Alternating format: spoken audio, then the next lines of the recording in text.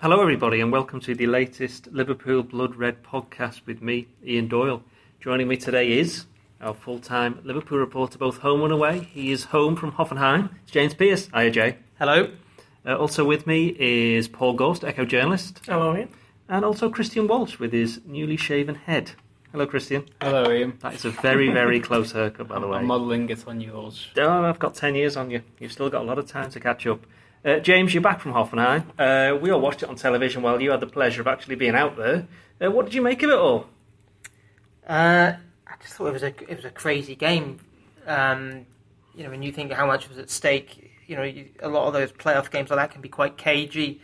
Both teams not wanting to overcommit, but there was a stack of chances at both ends, and it could have been 3-3, could have been 4-4. Somehow it looked like Liverpool were going to escape with a 2-0 win, and then obviously the goal at the death, Mark Huth pulling one back, I think keeps the tie alive, certainly, because I was impressed by Hoffenheim. I thought technically really good, really bold, probably almost probably too much so in that second half where they committed more and more players forward and left gaps for Liverpool to pick them off on the counter.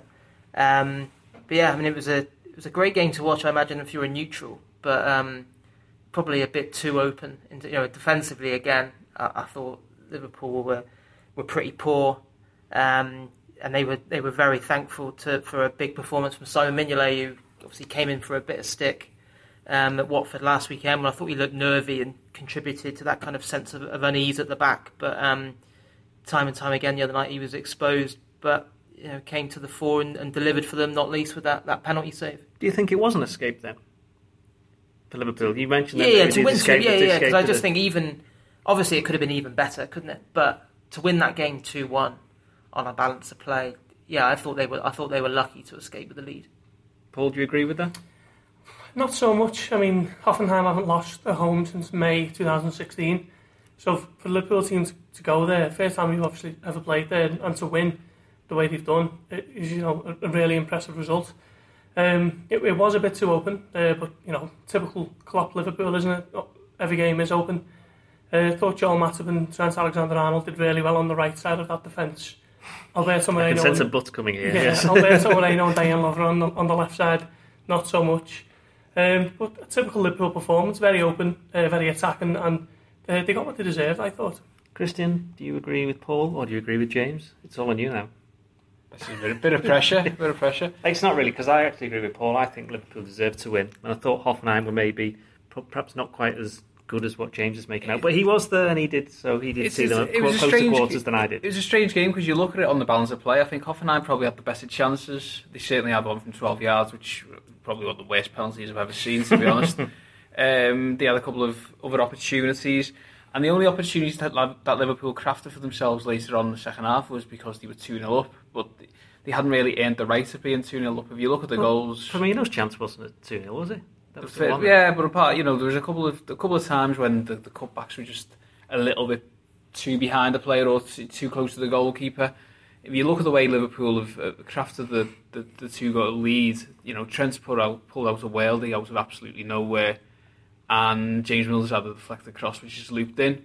So once it got to 2-0, I think Liverpool can be disappointed that it didn't finish 4 or 5, to be honest, because they really did start to open up. Hoffenheim, they looked tired. They looked like, on a football game when you've had your finger on the sprint button for the whole game. They just looked absolutely destroyed.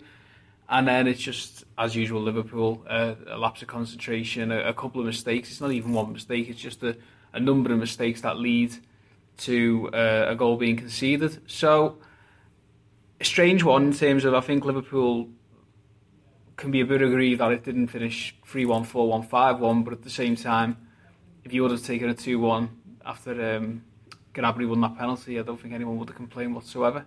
James, should we be surprised in any way, shape or form, as a former Liverpool manager might have said? Should we be surprised by the way Liverpool actually performed? Because from memory, I can only think of one game in Europe when they got to the Europa League final where Liverpool shut up shop and tried to play for a 0-0, which was the semi-final, which they nearly got away with. But it's like they don't even bother trying to do that anymore. This was the complete opposite to what you'd expect a normal away European first leg to be like, wasn't it? Yeah, especially when you think back to all those games under like Houllier and Benitez, where they would almost be non-events, wouldn't they? Games like that, where they just go away and just look to stifle and kill the game, make sure there was no real rhythm to it, just frustrate the hosts and look to get a clean sheet. And it's just not the Klopp way, is it? And I think he probably knows that Liverpool, with the players he's got, probably aren't capable of doing that. And you only have to look at the way that Trent and Moreno on the other side were bombing forward pretty much throughout. That it very much was about, we'll just try and outscore the opposition. And in the end that paid off. Although it would have been a very different feel to the night if that late header that they missed, which was a sitter really, if they'd taken that, then they would have put a downer on the evening. But as it is, Liverpool are in a fantastic position to go through. As Paul said, Hoffenheim hadn't lost at home for 15 months. I think it was. Schalke were the last team to win there. So not kind of dumbing down the achievement of winning there whatsoever. But I think we didn't really learn anything that we didn't know already. That this team are going to do some serious damage to some very good teams going forward. Yet they're an absolute accident waiting to happen at the other end. And that's why I don't think the tie's over by any means. No. I really can foresee a scenario where they'll score at Anfield, definitely. And if it's 1-0, the other something becomes nervy. The other side of the coin there is that good luck to Hoffenheim trying to keep out Sadio Mane, Mohamed Salah and Roberto Firmino at Anfield for 90 minutes. That's the hope for Liverpool. Whether that's a long-term viable route into succession in the Champions League, I'm not too sure, but I suppose you might as well just enjoy it while you can. Are we veering into Kevin Keegan Newcastle territory, Paul? Yeah, quite possibly. Liverpool's strength is certainly going forward, isn't it? And everyone knows that they're not the best of the back, but it's no open secret. That is the way Klopp set them up, and that's certainly the way he seems to want them to play at this point. I mean, there's been a couple of obviously Champions League playoff games in the past where Liverpool have won away from home. I think it was 3-1 against Sofia, 2-0 against Grazia. Then they've lost the home leg because they haven't really known how to play it. But you can't really envisage a situation, can you, Christian, where a Jurgen Klopp team goes, "Ooh, perhaps we don't really need to win this, so we shouldn't really go full throttle." We know exactly what's going to happen. Exactly, and I think those two games were different. If I remember rightly, I think both teams were slightly more weakened because they were at home. I think Darren Potter played against. I think he played in both games against possibly. Grazia. I don't think. I think against teams like that, no disrespect to the Bulgarians and the Austrians, it's a very comfortable sort of situation. That 2-goal advantages. So even if you lose 1-0, it's not really that nervy at the time. This is going to be a completely different game. I don't think Klopp's going to underestimate Hoffenheim whatsoever. I think in a weird way, the way Hoffenheim troubled Liverpool might help them in the home leg, because I don't think there'll be any room for complacency. I think they'll know exactly what will happen if they switch off for just a second. So I think they'll be switched on from the start.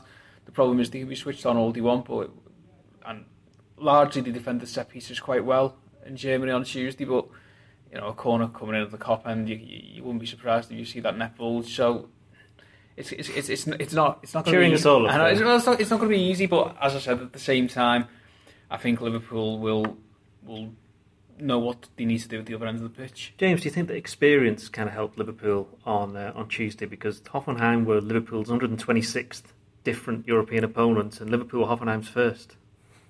Which was just a question I wanted to put so I could get that fact out. Possibly. They're not very experienced, Liverpool, though, are they, in Europe? Yeah, I mean, when you... Well, you say that, but Mignolet's played in the Europa League final. So's... I was thinking more Champions League, but... Well, fair enough. Yeah, well, there's only three survivors, isn't it, from the last... I think, what was it? Just Lovren, Mignolet and Henderson, who had played Champions League football before.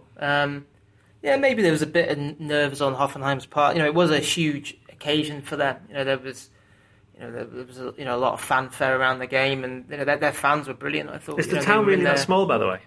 Yeah, well, it's not actually in Hoffenheim, the ground. Oh, Hoffenheim is a village of like 3,000 people, which is where they used to play. And then Dietmar Hopp, who's the software billionaire that's bankrolled them, he was going to build the stadium in Heidelberg, which is about half an hour away, which is a decent sized town, but apparently there was some issue with getting the planning permission, and they didn't really want the stadium there, so we ended up building it in Sinsheim, which is a very small little town near Hoffenheim, and there was nothing there, to be honest. I mean, next door to the stadium was an aeroplane museum where you could go and sit in Concorde. Really? You could also sit in Elvis's pink Cadillac was in there as well, and Hitler's old Mercedes, I think, was in there, and one of Himmler's cars as well. I never made it there. And then I think there was 4. I was in the only hotel in Sinsheim, and opposite was a dog clothes shop. To my right was Burger King. To the left was McDonald's, and just a bit further down was KFC. So which one did you choose? Let me guess. You went for Mackey's. I did, correct? Yeah. It's like having Michael Palin in the room. Yeah, it is, isn't it? And then I had my lunch the following day in some trucker's cafe. Moving on. Before then, though, me and you were at Watford, and just a typical start to a season for Jurgen Klopp. Just the 6 goals.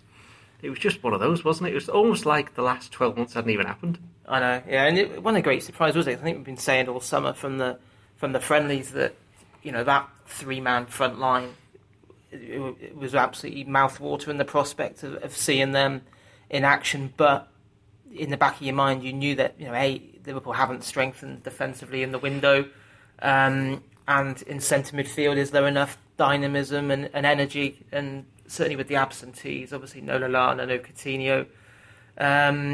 It really stuck out, and Liverpool, I thought, started the game so poorly and got bullied by Watford for half an hour. Obviously, the Achilles heel of set pieces reared its ugly head again, and then in the second half they improved, and and they got themselves in a position where they should have killed the game off. I mean, some really, really good chances, just like the other night, to really put it out of the opponent's reach. I think obviously, was it Matip hit the bar, and Wijnaldum sliced that one when complete lack of composure, and then you just knew that Watford were bound to get a chance, and predictably it came from a corner. And the other night in Hoffenheim, the day before the game, Klopp was going on about how I haven't seen anyone write that we won the game 3-2, and was still going on about how it was offside, and it's because the goals 3-3. That's right. Yeah, and I didn't like that, to be honest, because I just think it's okay. Yeah, it was offside, but it was it was marginal, and B, it all stemmed from not dealing with a set piece. If I was him, I'd be more annoyed with Wijnaldum and his inability to clear the danger at the near post, rather than the linesman not spotting a fella was 4 inches offside. Paul, do you think Liverpool were a bit unlucky against Watford? Because the reality is 2 of the goals were offside for Watford. Do you think we're being a bit harsh? 2 of them? Yeah, the second goal was offside as well, I thought. No, he's offside in the build-up, he is. Yeah, but not under the new rules, is he? Because then let's face it, we haven't got a clue what the rules are. I thought the third goal was offside. Turns out it wasn't. I wouldn't say the second one was offside. The third one was, but just defend the corner. It's as simple as that. Wijnaldum, just put your head on it and put it off the throw-in or whatever. Well, he put his head on it. He looked like he never had the ball in his life. He's stooping to it's at the top of his head, and before you know it, it's 3-3. And it was a comedy of errors, wasn't it? The last goal, and Liverpool can moan till the blue in the face that it was offside, but the ref's given it, and it's 3-3. But I think it just stems back to not being able to defend corners properly and good delivery into the box. That's the Achilles heel. That's the thing. The first goal, I think I said this to you, something that was lost is that it was an incredible delivery into the box, to be fair. Good header as well, wasn't it? Yeah. It's a good header. The thing about the third goal, everyone's talking about systems and zonal marking and man marking and doing this, that and the other. You can't legislate for Gini Wijnaldum just ducking a ball that's going straight to his face. You can't legislate. That is an individual error. So for me, the setup there is all right. There's a fella on the near post. Well, the corner comes into the near post. Just clear it. But then does that come back to a familiar complaint that Liverpool haven't got, a bit of toughness about them, a willingness to stick their head in where it hurts? It wouldn't even hurt them, would it? Not really. The other thing as well is that there's been some complaints that Liverpool haven't got players on the line, on the posts. Is that if they did have players on the post, the third goal would definitely not have been offside. So perhaps Klopp might turn around and I'm not surprised he hasn't already said this, to be honest. Probably has to do his job for him. But, as you mentioned, as Paul just mentioned, then a bit more aggressiveness, and they did a bit better against Hoffenheim, didn't they? That's it. They did, and yeah, let's be fair there. I actually thought even though they looked in open play, they looked quite nervy. I thought they dealt with the high ball relatively well. I think there was that one in the first half where Lovren decided to slide in on 6 yards out and sort of, while he was on his backside, nodded it back to Mignolet. But Hoffenheim went in with a game plan. They were obviously looking for that whip ball, weren't they, on that sort of trajectory, the inward curve. But Liverpool dealt with it relatively well. I thought Mignolet commanded his box all right. And, you know, they did this towards the end of last season as well. When they're on the game in that respect, they're absolutely fine. They look fine. That they don't. You think back to Watford last season. I thought Mignolet was probably man of the match, bar Chan's overhead kick, in terms of commanding his box, taking all the pressure off of the defence. It's just that I don't know if it's a concentration thing. I don't know if I don't know what it is, but there will be games, and the certainly far too frequent from a Liverpool perspective, where they'll just forget how to defend set pieces. As part of that, just not so much about the defending set pieces, but just the general play. It's to do with the midfield. They haven't got a recognised defensive midfield in there, and there's been some questions already in these two games about, I think you touched on it just a moment ago, about the lack of drive and dynamism from midfield. If you've got Emre Can, Wijnaldum, who we have to regard as a bit of a touch player, doesn't seem to get involved that much if he's not on the ball, and Jordan Henderson, who's still coming back from injury and doesn't look fully fit. You know, Chan's never been the quickest anyway. There's just a lack of something there in midfield. Yeah, and I think there's no way that three would have started the season, you know, but for the injuries, which have, you know, effectively given Klopp absolutely no choice. You know, the only other option he's got in there is probably Marco Grujic. And yeah, I think it is an issue. You know, it's far too samey in there. I think Henderson's clearly still trying to get back to where he was. You know, I think, you know, he proved without a shadow of a doubt in the first half of last season that he can do that role really effectively and dictate games, but he hasn't been able to do that so far. I thought he got better against Watford after a poor start. Chan, I thought I quite liked Chan the other night. I thought he did well, but Wijnaldum, I think, has been really poor in both games. You know, I think he wouldn't be there, would he? If, you know, ideally you'd have Coutinho as that third man, or Lallana, and then suddenly that changes everything. In that, you know, you've got that quality connection between the midfield and the front three. But yeah, it is a problem at the moment, and you know, I didn't think, you know, although Lovren and Moreno I thought were both way off it the other night, it didn't help the fact that there was a lack of protection and a lack of control in midfield as well for long periods of that game. I was saying back in November last season that the Wijnaldum Chan 2 just doesn't work for me. I know they won a couple of games towards the back end of last season with it, but there's just not enough creativity in that. As James said, it's a little bit samey. And I know they've got injuries, I know Lallana's out, I know Coutinho's out, but I find it almost preposterous that we've got into August and Liverpool is still can only field that as a midfield. Yeah. I understand the whole case scenario situation. I understand it's all dragged on, and I understand that they've been unlucky with injuries. But how have they got to August, nearly 12 months after anyone could have told you that midfield two isn't really useful enough for what Jurgen Klopp wants to do, and have to play them in the first two games of the season? Speaking of preposterous, Paul, Alberto Moreno started the first two games at left back. Now, we shouldn't have been surprised, really, because Jurgen Klopp obviously bigged him up during the summer. New summer signing. Yeah, he's 100%. What was it? He's 100% back. Yeah. That's it. Yeah, I'm not sure you can be 50% back, but there you go. Certainly wasn't back for that penalty, was he? But wasn't that the keeper? But are you surprised he started these two games? Do you think James Milner can feel a little bit hard done by to not have started, even in midfield, from what we've seen so far?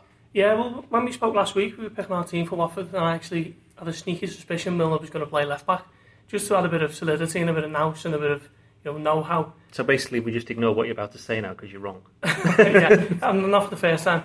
But yeah, it's strange, isn't it? You know, £10 million spent on Andy Robertson, and he hasn't been in the squad, and Moreno's getting played as though last season just didn't exist, as though, you know, he wasn't dropped from the first game and spent the rest of the season on the bench, apart from the game against Palace. And now, you know, one good game against Bayern Munich in pre-season and all's forgiven, and he's back on the team like he's a new signing. It's we're really banned strange. from saying that. We are banned from saying any returning player or failure or keeping hold of a player is not like a new signing. Adam Lallana said in pre-season that Daniel Sturridge was like 2 new signings. Did he really? Yeah. Why? Because he's fit and he was firing, but obviously then he got injured. So now he's like no new signing. So Liverpool need a new striker? Is that what we think? No, because Daniel Sturridge is back and fit and should play on Saturday. Hopefully. Really? Yes. Oh, there you go. Well, speaking, you've led me nicely onto Jurgen Klopp's press conference today, which you were at, and Paul just mentioned Andy Robertson. He disappeared. Where is he? What's he doing? What's happening with him? Not surprisingly, Klopp was asked why Robertson, who cost Liverpool best part of 10 million quid from Hull, why he hasn't even made the bench for the first 2 games, and he said he was still adapting to the style of play, which I'm not completely surprised that Klopp's overlooked him, just because I think you could tell from a few of the friendlies and Klopp's comments afterwards that he mentioned over in Germany about how you can see his threat going forward, but he's got a lot to learn about the way we do things defensively, and so. And I think also the reason why stop defending, stop defending. We don't do that. And doing back here, get up there. The reason why he's not been on the bench, the way it was explained to me, was that it's because Joe Gomez has been on the bench instead. Because obviously Gomez is more versatile, and you have Gomez on the bench because then he can fill in at centre half or left back or right back. Whilst if you have Robertson on the bench, he's just a reserve left back. So that's why Klopp today spoke about he said I'm surprised people are jumping on it already because it's so early in the season. Andy's chance will come. Was singing his praises. Just said it's a case of settling in, which I think you probably have to take that at face value because he didn't sign till it was about the 21st, 22nd of July. Missed that's 3 weeks of pre-season that he missed, and it will be a massive step up for him. Having started off doing pre-season with Hull in the Championship, and then suddenly training at Liverpool. But just following on from what Paul said, I'm still absolutely amazed that Alberto Moreno. If someone had said that at the end of last season that Moreno would start the first 2 games of this season, you'd just have laughed because it was everyone you spoke to at Liverpool was adamant that Moreno's days had gone at Liverpool. We always had that sneaky suspicion, though, didn't we? The club quite liked him. I didn't. I thought we didn't like him much last season, did he? When we spent 8 months sitting on the bench. He's played 2 Premier League games in the whole of last season in terms of starts, and I haven't. Obviously Klopp sees him every single day of the week and knows a lot more than what we do, but I'm just amazed that he somehow got back in the side. Liverpool turned down 11 million quid off Napoli. What was that, kind of probably late June? He would have gone. He would have sold him if they'd increased that to 15 million. And then obviously once Robertson comes in, the word had always been, Moreno will go once we've got a new left back in, but he didn't. And then somehow in the last few weeks of pre-season, Klopp has suddenly decided, Milner will now be a midfielder this season, and Moreno and Robertson will fight for that left back spot. I thought he might have played Milner there the other night, just as Paul said, to give that bit more solidity at the back. But I can't say I'm that disappointed not to see Milner at left back because I had enough of that last season. Christian, speaking of Andy Robertson, fans now saying that players aren't given time. Now that he's obviously being given time to settle in, now fans are complaining about he's being given time. It's just fans moaning again. I don't think so, because I think. But it's the old way that Liverpool used to do things, not just Liverpool, other teams. They'd buy a youngish player, and they'd have like 3 or 4 months. You can't do it now. You can't do it now, but he's been given the time on the training ground rather than the reserves to try and settle in and see the way that they do things. Which is a very noble concept, and you can sort of see where Klopp's coming from. But at the same time, I think, rightly so, people would have looked at this season and said, well, there's this unlimited pot of gold. There's obvious tweaks that are needed, obviously improvements in the side. One of those has been left back. It was all throughout last season. Ended up playing James Milner, who did a steady job, did a good job to be honest for most of it. But come the end, like James, I think I'd had enough of him cutting in on his right foot and crossing the ball beyond the far post and out for the goal kick.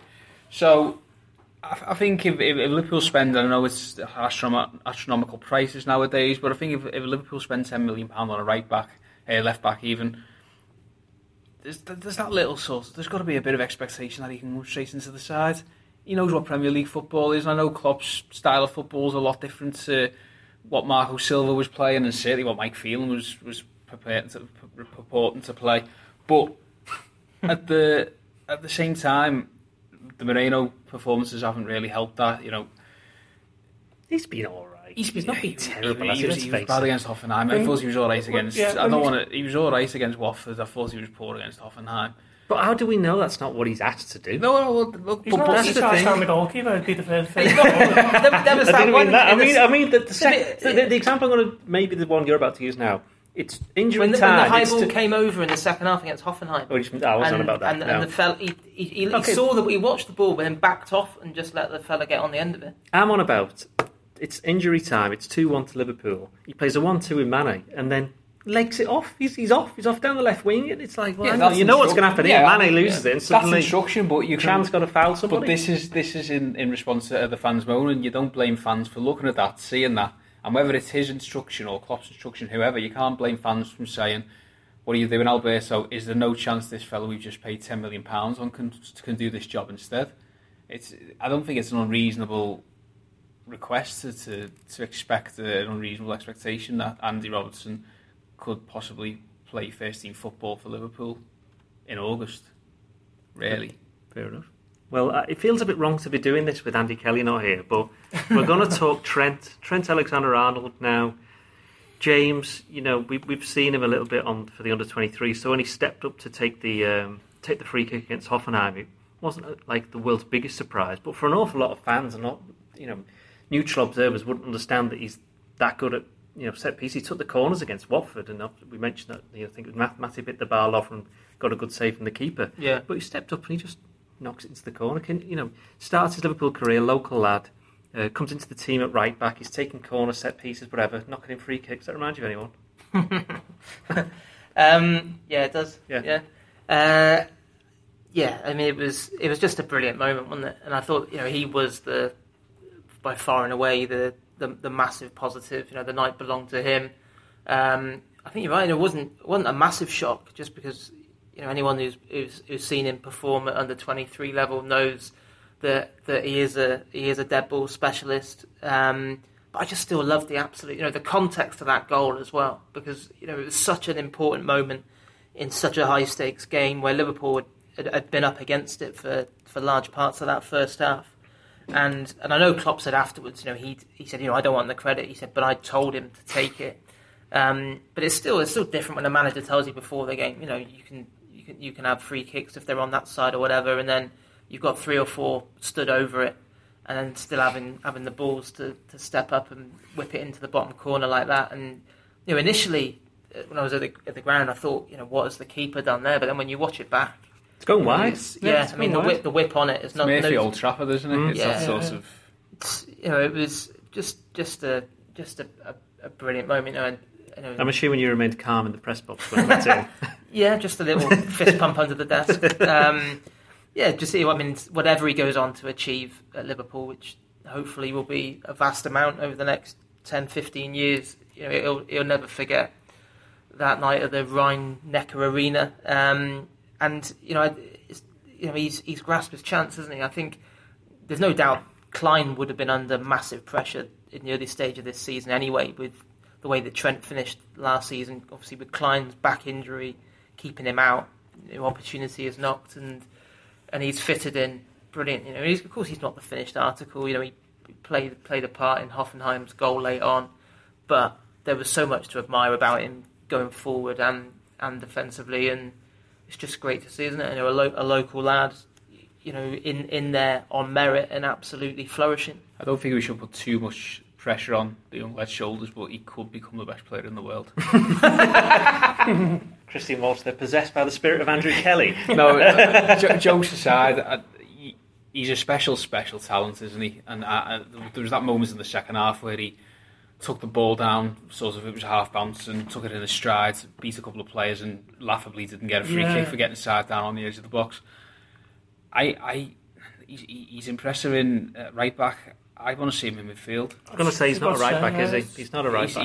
He can't. It would be such a waste, and this is no disrespect to any fullbacks, but it would be such a waste of talent if he was stuck being a right back for the rest of his career. I think he's got a massive future as a number 8. I really do. And it wouldn't surprise me if Liverpool... I wouldn't mind seeing it at some point in an FA Cup game or a League Cup game. I'd like to see him in central midfield. He was number 6 for the academy, I think. Was it? Pep Linders has said he used to sort of be compared to that Ruben Neves, who's at Wolves now in terms of number 6. That sort of player, I'd love to see him in midfield at some point this season. But Paul, he's definitely somebody who every time something's asked of him. You look at Old Trafford last season. Yeah, he steps up, produces. Exactly. Yeah, he was undaunted, wasn't he? Not many 18-year-olds will make the debut at Old Trafford, will he? For the opposing team. I love Klopp's answer. I don't know whether it was today or the other night when he asked, "Were you surprised that Alexander Arnold's whipping in free kicks and whatever?" And he said, he's playing for the under-23s or whatever. The goals are still the same, so why not put him on it? And he repaid his faith. I think he is a big talent. I'd be a bit wary of expecting too much this season. As I say, he's only 18 and he's got plenty of room to develop and he is on his side, but what a talent Liverpool have got on their hands. Now, James, you were, as we mentioned before, with Jurgen Klopp today. He spoke a little bit about if the transfer window had shut before the season had started, he would have been happy with his squad. Now, this kind of goes against what he's been saying recently, where he's mentioned it, I think it was to you, about they're in the market for a midfielder, which I think was last week. Then after the Watford game, he confirmed that they're looking to improve all parts of the team, which was, okay, it could be construed as being a bit of a wishy-washy answer because his actual question was, are you thinking of looking to sign a centre-back, which we all know that they are, and we could probably even guess which one it is.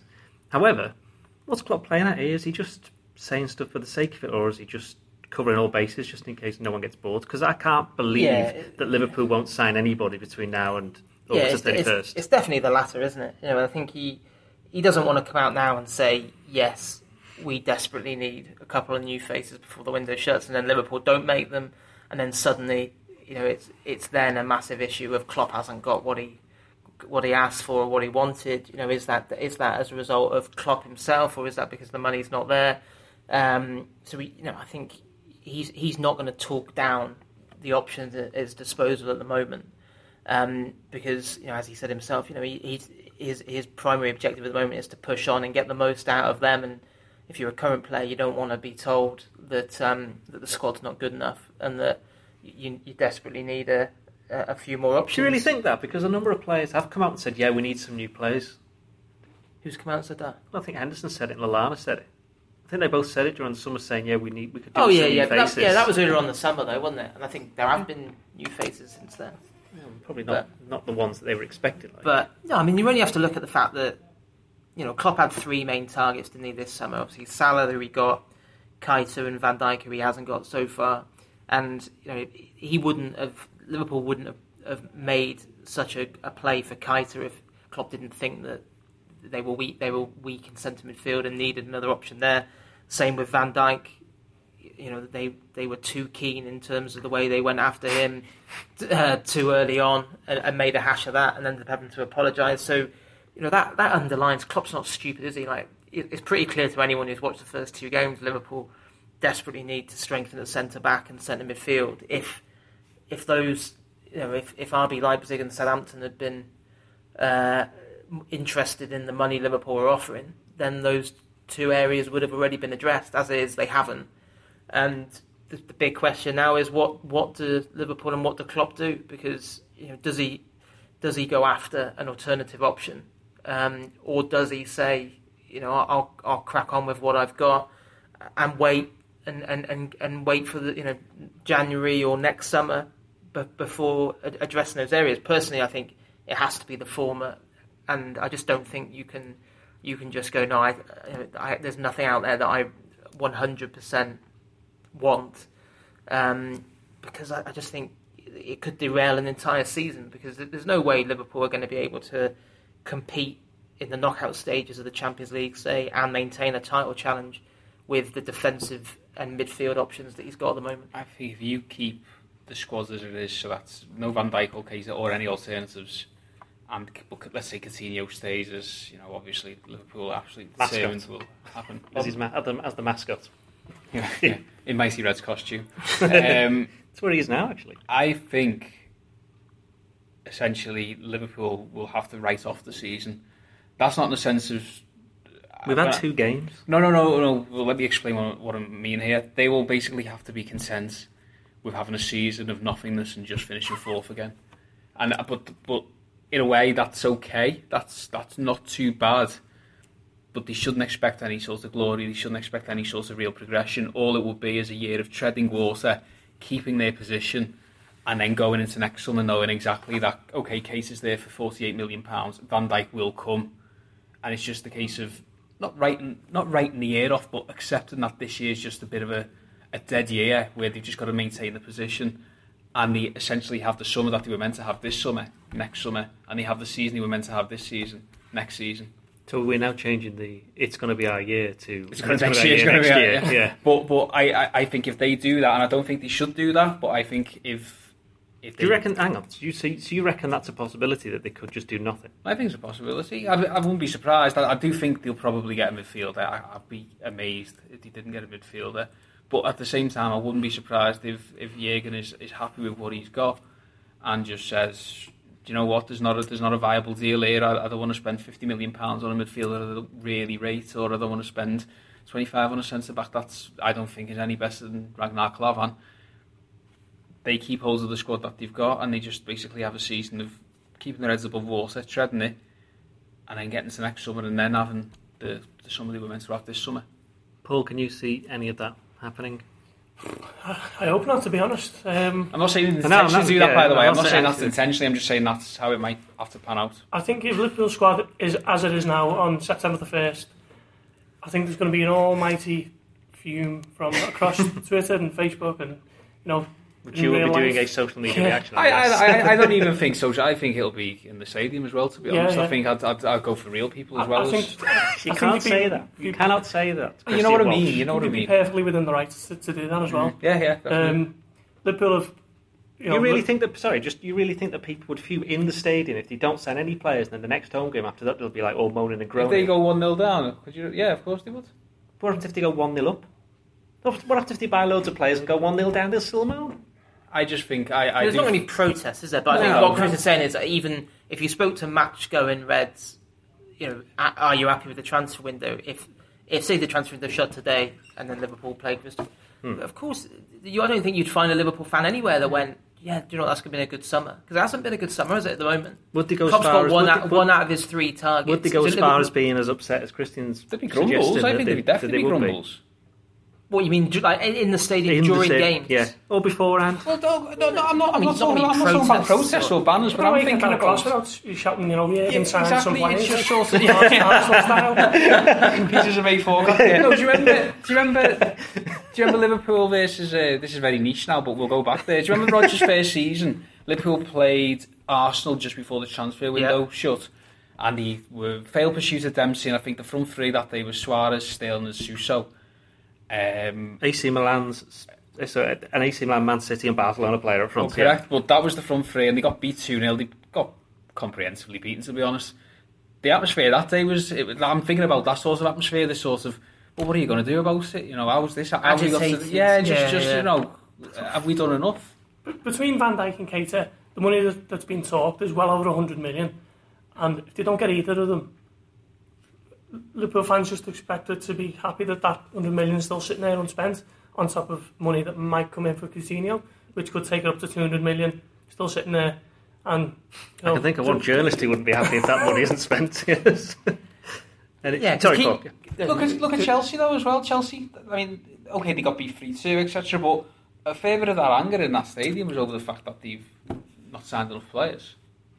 Yeah, but that's only because they were getting beat. Still winning, they wouldn't be like that. I tell you what, it doesn't help as well. Hand in hand, though, doesn't it? It doesn't help as well when you look across Stanley Park and the amount of money that's been spent this summer as well.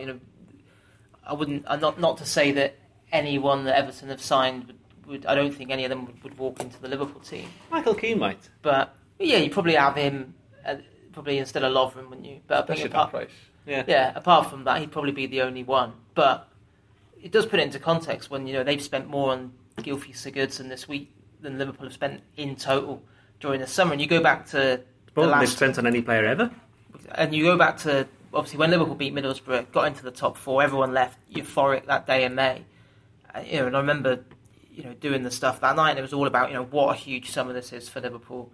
Need a massive show of real intent in the market to prove that, not only are they back amongst Europe's elite, but they intend to stay there and actually compete for the big prizes. And yeah, I don't think you can't question the attempts at doing the deals this summer, but they haven't got them over the line, have they? So at the moment, it has been a bad summer. I don't think you could paint it in any other way. And even keeping hold of Coutinho, that is obviously absolutely crucial. But that doesn't make it a good window when you manage to keep hold of Coutinho, because he had 5 years left on his contract. If you can't keep someone when he's got 5 years left on his contract, then we might as well all give up. New signing, Coutinho. Don't. I've already written they can't do that. Paul, sorry for interrupting you before, by the way. No, you're not sorry. Maybe a little bit. In some ways, this whole thing, James just hit on something then about Liverpool getting to the Champions League, and everybody suddenly expected, great, they're in the Champions League, this is where we can sign all these great players. But it's not happened, has it? And it's not just Liverpool, it's a lot of other clubs. Just being in the Champions League, or in Arsenal's case, not being in the Champions League, that hasn't stopped good players joining them. And because clubs, certainly English clubs and certain foreign clubs, have got so much money now, they just don't want to sell the players. And being in the Champions League is making absolutely no difference. You always used to be able to sell the Champions League as like a, to aspirational players, come and play in the greatest club competition in the world. But something that didn't get spoken about as much as, we've got the money for being in the Champions League as well, so you could offer it on wages. But Premier League teams don't need to worry about that now. They don't need to sell players. None of them do. So that's made prizing players from lower down leagues harder. And the players who Liverpool were going after, RB Leipzig finished second in the Bundesliga, Roma finished second in Serie A. So they're trying to get star players for them who see themselves on par with Liverpool, so it's difficult.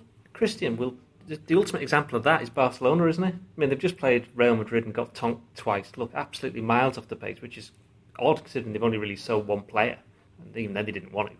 But the struggle that they're having, we have to presume Liverpool aren't going to sell Coutinho to them this summer. And if they do, there probably would be all those protests that you suggested that might happen in the stadium. Definitely didn't suggest that. And bed sheets are safe.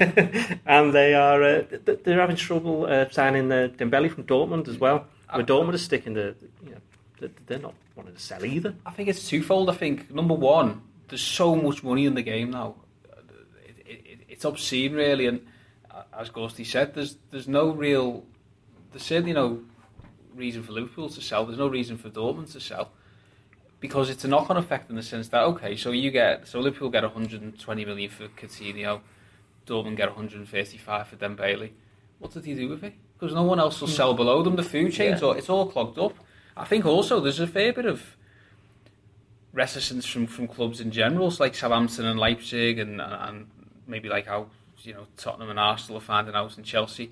I think there's a bit of reticence in terms of, because these clubs are so rich, Liverpool included now. I think teams like Southampton are sort of ruffling a few feathers. They feel like, well, why should we just bow to you? You're getting all this Champions League money, you're getting all this Premier League prize money. Why should we bow to you? Why can't we be the same size as you are? Why can't we sort of bloody your nose? And I think that's certainly what's a big theme for me over this entire summer. The other thing as well is, we talk about a bad summer for Liverpool and how it would have been all right if they got the deals over the line, but you've got to severely question why they went for players who looked unobtainable from the start. Well, clearly they didn't. Clearly they didn't think that. Clearly they didn't. Maybe there's something's happened in the background that's changed, because you would think that they wouldn't have wasted all that time. Well, it's the same with Barcelona and Coutinho, isn't it? Because they're wasting their time. Every day for the last few weeks, reports in Spain clearly. We know that's them being briefed, isn't it? Yeah. But there was almost that. They took it as read that they will get their man eventually, because they've got this massive pot of gold, and they'll just keep on offering a bit more and a bit more until they'll reach a point where Liverpool can't say no. And that, I think they still think that that's the position they're in now. They don't seem to accept that. You flip it round, and I know people still think. I speak to people who are still convinced Coutinho will leave, but I just think it's just not going to happen. How can Liverpool possibly go back now and sell him after everything that Klopp said? The other night in Hoffenheim, the day before the game, he was talking about there is no amount of money. We don't want their money. We have our own hopes and dreams that we want to fulfill. We don't want the cash. And then added to that, the owner's statement last week that they can't sell Coutinho. And as Chris said, 120 million. I think if someone had offered you that for Coutinho in June, then you'd have been mad not to take it. But that's no use to Liverpool now. And that kind of Barcelona's confidence that Liverpool will eventually buckle. Liverpool had exactly the same confidence with Leipzig over Keita, because how that was drawn out so long, and the 2 bids that went in, and then considering a 3rd bid.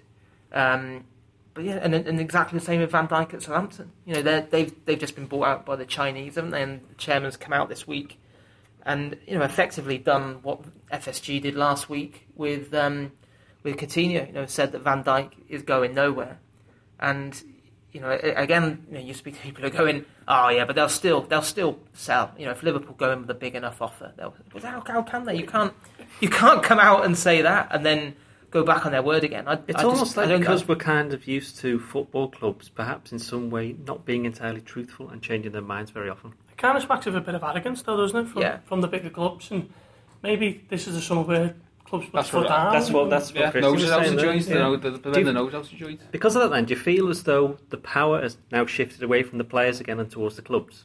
Because you have to imagine that Dembele wants to join Barcelona, Van Dijk wants to join Liverpool, Coutinho wants to join Barcelona, Sanchez wants to join Spurs. I'm on about the Ajax. I've got to say, that would have been a good story. Yeah. Van Dijk's statement was like 500 words saying, let me go. Coutinho's put in a transfer request. Dembele's been suspended. Sanchez isn't signing any contract. Alexis, that is. But all these players are still at the clubs who want to keep them. So when September the 1st arrives, if all them players are still there, then you'd have to say yeah. And you would have to assume that they are going to have to start playing for their clubs, presumably they're not dropped. Because if you're going on strike, that's not exactly selling yourself very well to your prospective employers. If Barcelona go, hang on a minute, this Coutinho, not that I'm saying he's about to go on strike, but if something happens whereby he doesn't play for a year, why on earth would you want to buy him? I think this is why they're trying to get the transfer window to shut before the season starts. Well, I was going to go to that, yeah. We're going to get to September 1st, and there's going to be, I reckon, a good 6 or 7 players who won't have played for their clubs, Coutinho included. And then what? It's a bizarre situation. What you've also got are clubs who don't care about, because they've got so much money, they don't care about contracts expiring anymore. So you've got the likes of Oxlade-Chamberlain, who Liverpool could have easily, Emre Can, even from Liverpool. There's no point. Why cash in on him for a lower value than he's worth when you can get another year out of him? All right, he'll leave on a free, but you've got the money to write it off now. Good point. So you think that they should or should not close the transfer window before the season starts? I mean, professionally speaking, yeah, definitely. Well, from a football perspective, yeah, I do. This is ridiculous that it's rumbling on. It's the second game of the season. Coutinho's still got a bad back, and it does take a while to get over that. To be fair, it hurts. I would definitely be in favour of it shutting before the season starts. So even you look at it this year as well, and it's during the international break, isn't it, that it shuts? Well, so how's that going to pan out? Because what is it? The 27th, Liverpool play Arsenal, don't they? And then obviously you'll have players jetting off all around the world on the 28th. Coutinho plays, presumably if he's fit, which he might not be, which means he wouldn't be called up, but he has been called up for Brazil in a World Cup qualifier on August the 31st. Yeah, and we can see in Catalonia.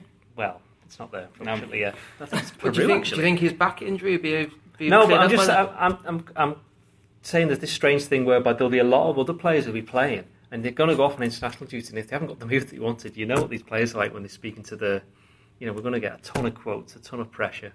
You'll just be interested to see what happens. So you definitely feel yes before the season starts. Definitely, yeah. Paul, same question. 100%. I think you look at Chelsea on Saturday, down to 9 men. That they'll have a few key players out for 3 games or whatever, and the transfer window's still open. They can go and spend 70 million in the blink of an eye and beef up their squad, and they go again.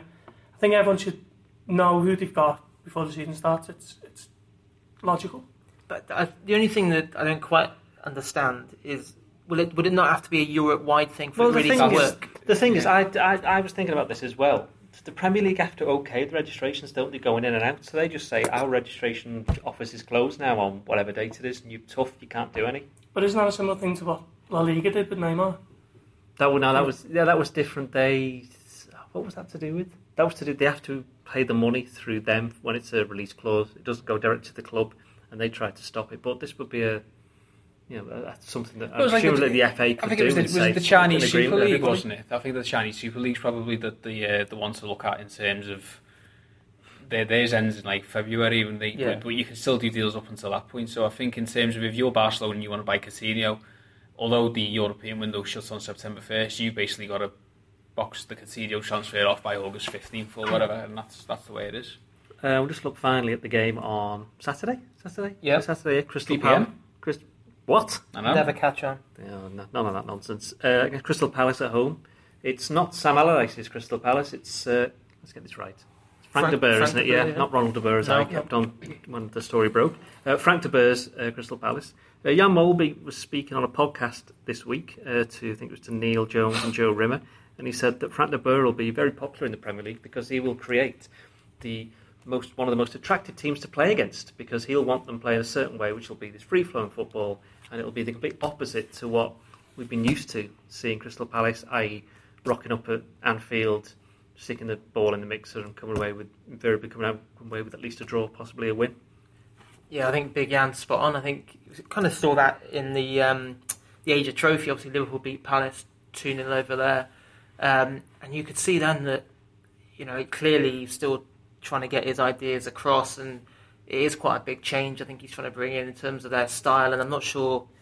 It's not really his team yet. And you only saw the highlights, obviously, of them getting walloped at home by Huddersfield last weekend. But you'd have to think this is a good time to be playing Palace. And obviously their record at Anfield in recent years has been better than anyone. I think they've won the last 3.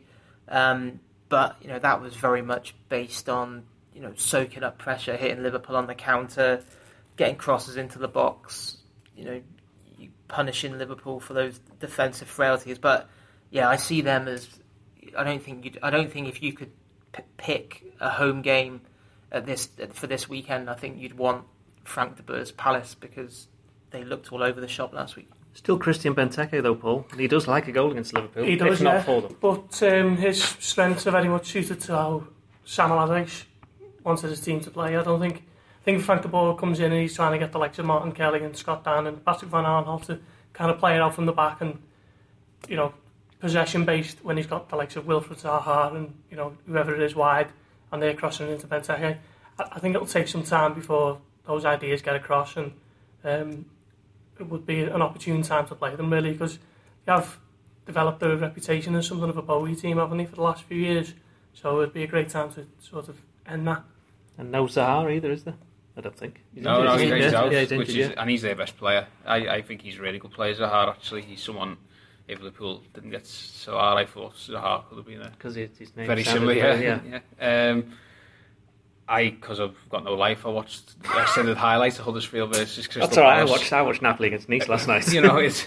They were abject, they were woeful, and I'll tell you what will be a big thing for Liverpool is that three at the back system. I thought Salah and Mane in particular, and Moreno and Alexander-Arnold by extension, really enjoyed that three at the back against Hoffenheim, because alright, you've got three centre backs, but you've got the 2 wing backs, and if they get caught sort of in no man's land, there's a lot of space in behind there to exploit.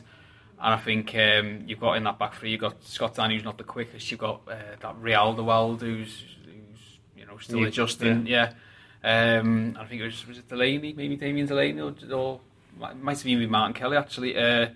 So with that front three, Liverpool can really hurt that back three. There's going to be a lot of space in behind the full backs. Van Aanholt won't track back, which I can't imagine. Likewise, Joel Ward on the other side. So if Liverpool aren't winning this one, they need to have a good, long, hard look in the mirror at themselves. Final thing then, James, team news. What do you think? What do you think changes will happen? James Milner in, Grujic in, perhaps to try and cripple one of their players again. He's quite does this against Crystal Palace. I wouldn't be surprised if he goes with the same again. Really? Yeah. Really? Yeah. Well, they looked absolutely exhausted towards the end of the game on Tuesday. No, it was Tuesday night, wasn't it? Decent gap. I'd be surprised if there were many. You don't think changes. You don't think Robertson will come in? You don't think Milner will come in? You don't think perhaps Origi or Solanke will come in up top? No. No? Nobody? No. I can't see the only surprise I could possibly see, because I'm not sure why he's missed out, and I might have missed this, but Ben Woodburn hasn't been anywhere to be seen, has he, the past couple of games? Just wonder if he'll be maybe an option off the bench. But I agree with James. You might throw in Milner for Chan or Wijnaldum, but why? Well, because the team are a little bit tired, and there's a big game coming up on Wednesday. Big game coming up on Wednesday, but that's when you throw in. You've got no problem playing James Milner in midfield against Hoffenheim. Am I perhaps underestimating this game then? In terms of Liverpool can afford to draw against Hoffenheim and get through. In fact, they can afford to lose 1-0 and get through. But if they don't beat Crystal Palace, they could easily be 4 points off the top of the table. Yeah, 5 points off the top. There's no way he'll pick a team for Saturday, holding players back for Wednesday, because he'll know that suddenly, I think if you beat Palace, then you actually look back on, do you know what, for all the kind of unconvincing performance the first couple of performances were, that's been a good start to the season. Anything less than a win against Palace, and there'll be a lot of restless souls going into that midweek game. But it's just remarkable that after the Champions League qualification against Middlesbrough, 3 months later, that Liverpool are in this position where they're absolutely limping towards. They're already looking towards the international break, thinking they have a bit of a rest there. Yeah. I think it's a big couple of weeks for Wijnaldum. Couple of home games, chance to basically snap out of the slumber that he's started the season in. Yeah, get on the score sheet and get back to the form that he was in last season, because he's been well off the pace so far. Right, I think that should do us. Join us next week where we will look back at the game against Palace and head to the second leg against Hoffenheim. Cheerio. Nederland is een kenniseconomie. Maak daarom kennis met NCOI. Met 27 locaties de grootste opleider van werkend Nederland. Ga naar ncoi.nl voor meer informatie. Hoe hoog leg jij de lat?